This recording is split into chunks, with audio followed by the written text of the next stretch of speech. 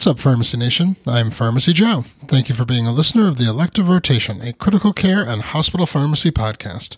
This is episode 732. In this episode, I'll discuss an article that suggests the vancomycin, piperacillin-tazobactam acute kidney injury interaction is just pseudotoxicity. I have all the evidence supporting today's show linked up in the show notes at pharmacyjoe.com/episode 732. For many years, there have been publications suggesting an association between the combination of vancomycin and piperacillin-tazobactam and the development of acute kidney injury. Studies that draw this conclusion typically compare a vancomycin plus piperacillin-tazobactam cohort to a vancomycin plus cefepime cohort. A group of authors felt that existing evidence was unclear on whether the association represents true kidney injury or what they call a pseudotoxicity, which is characterized by isolated effects on creatinine secretion and not other outcomes.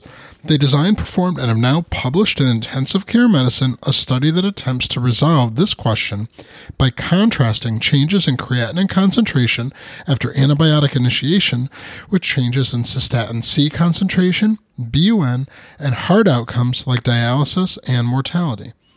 The study involved almost 800 critically ill septic patients who were in a prospective cohort and were treated for at least 48 hours with vancomycin plus piperacillin-tazobactam or vancomycin plus cefepime.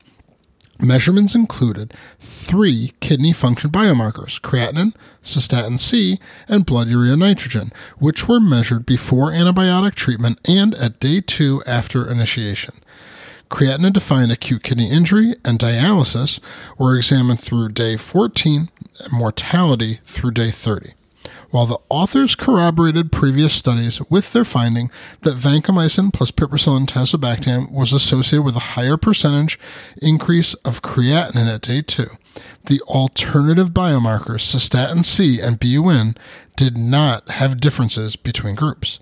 Likewise, the clinical outcomes of dialysis and mortality did not differ between groups.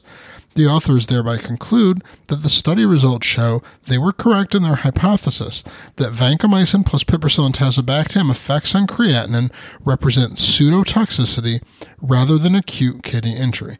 The authors believe this is further supported because both piperacillin and tazobactam are substrates for organic anion transporters that have been implicated in the tubular handling of creatinine, and vancomycin suppresses the same transporter subtypes that piperacillin and tazobactam are substrates of. If this is the case, efforts to avoid this commonly requested combination of antibiotics may be unnecessary.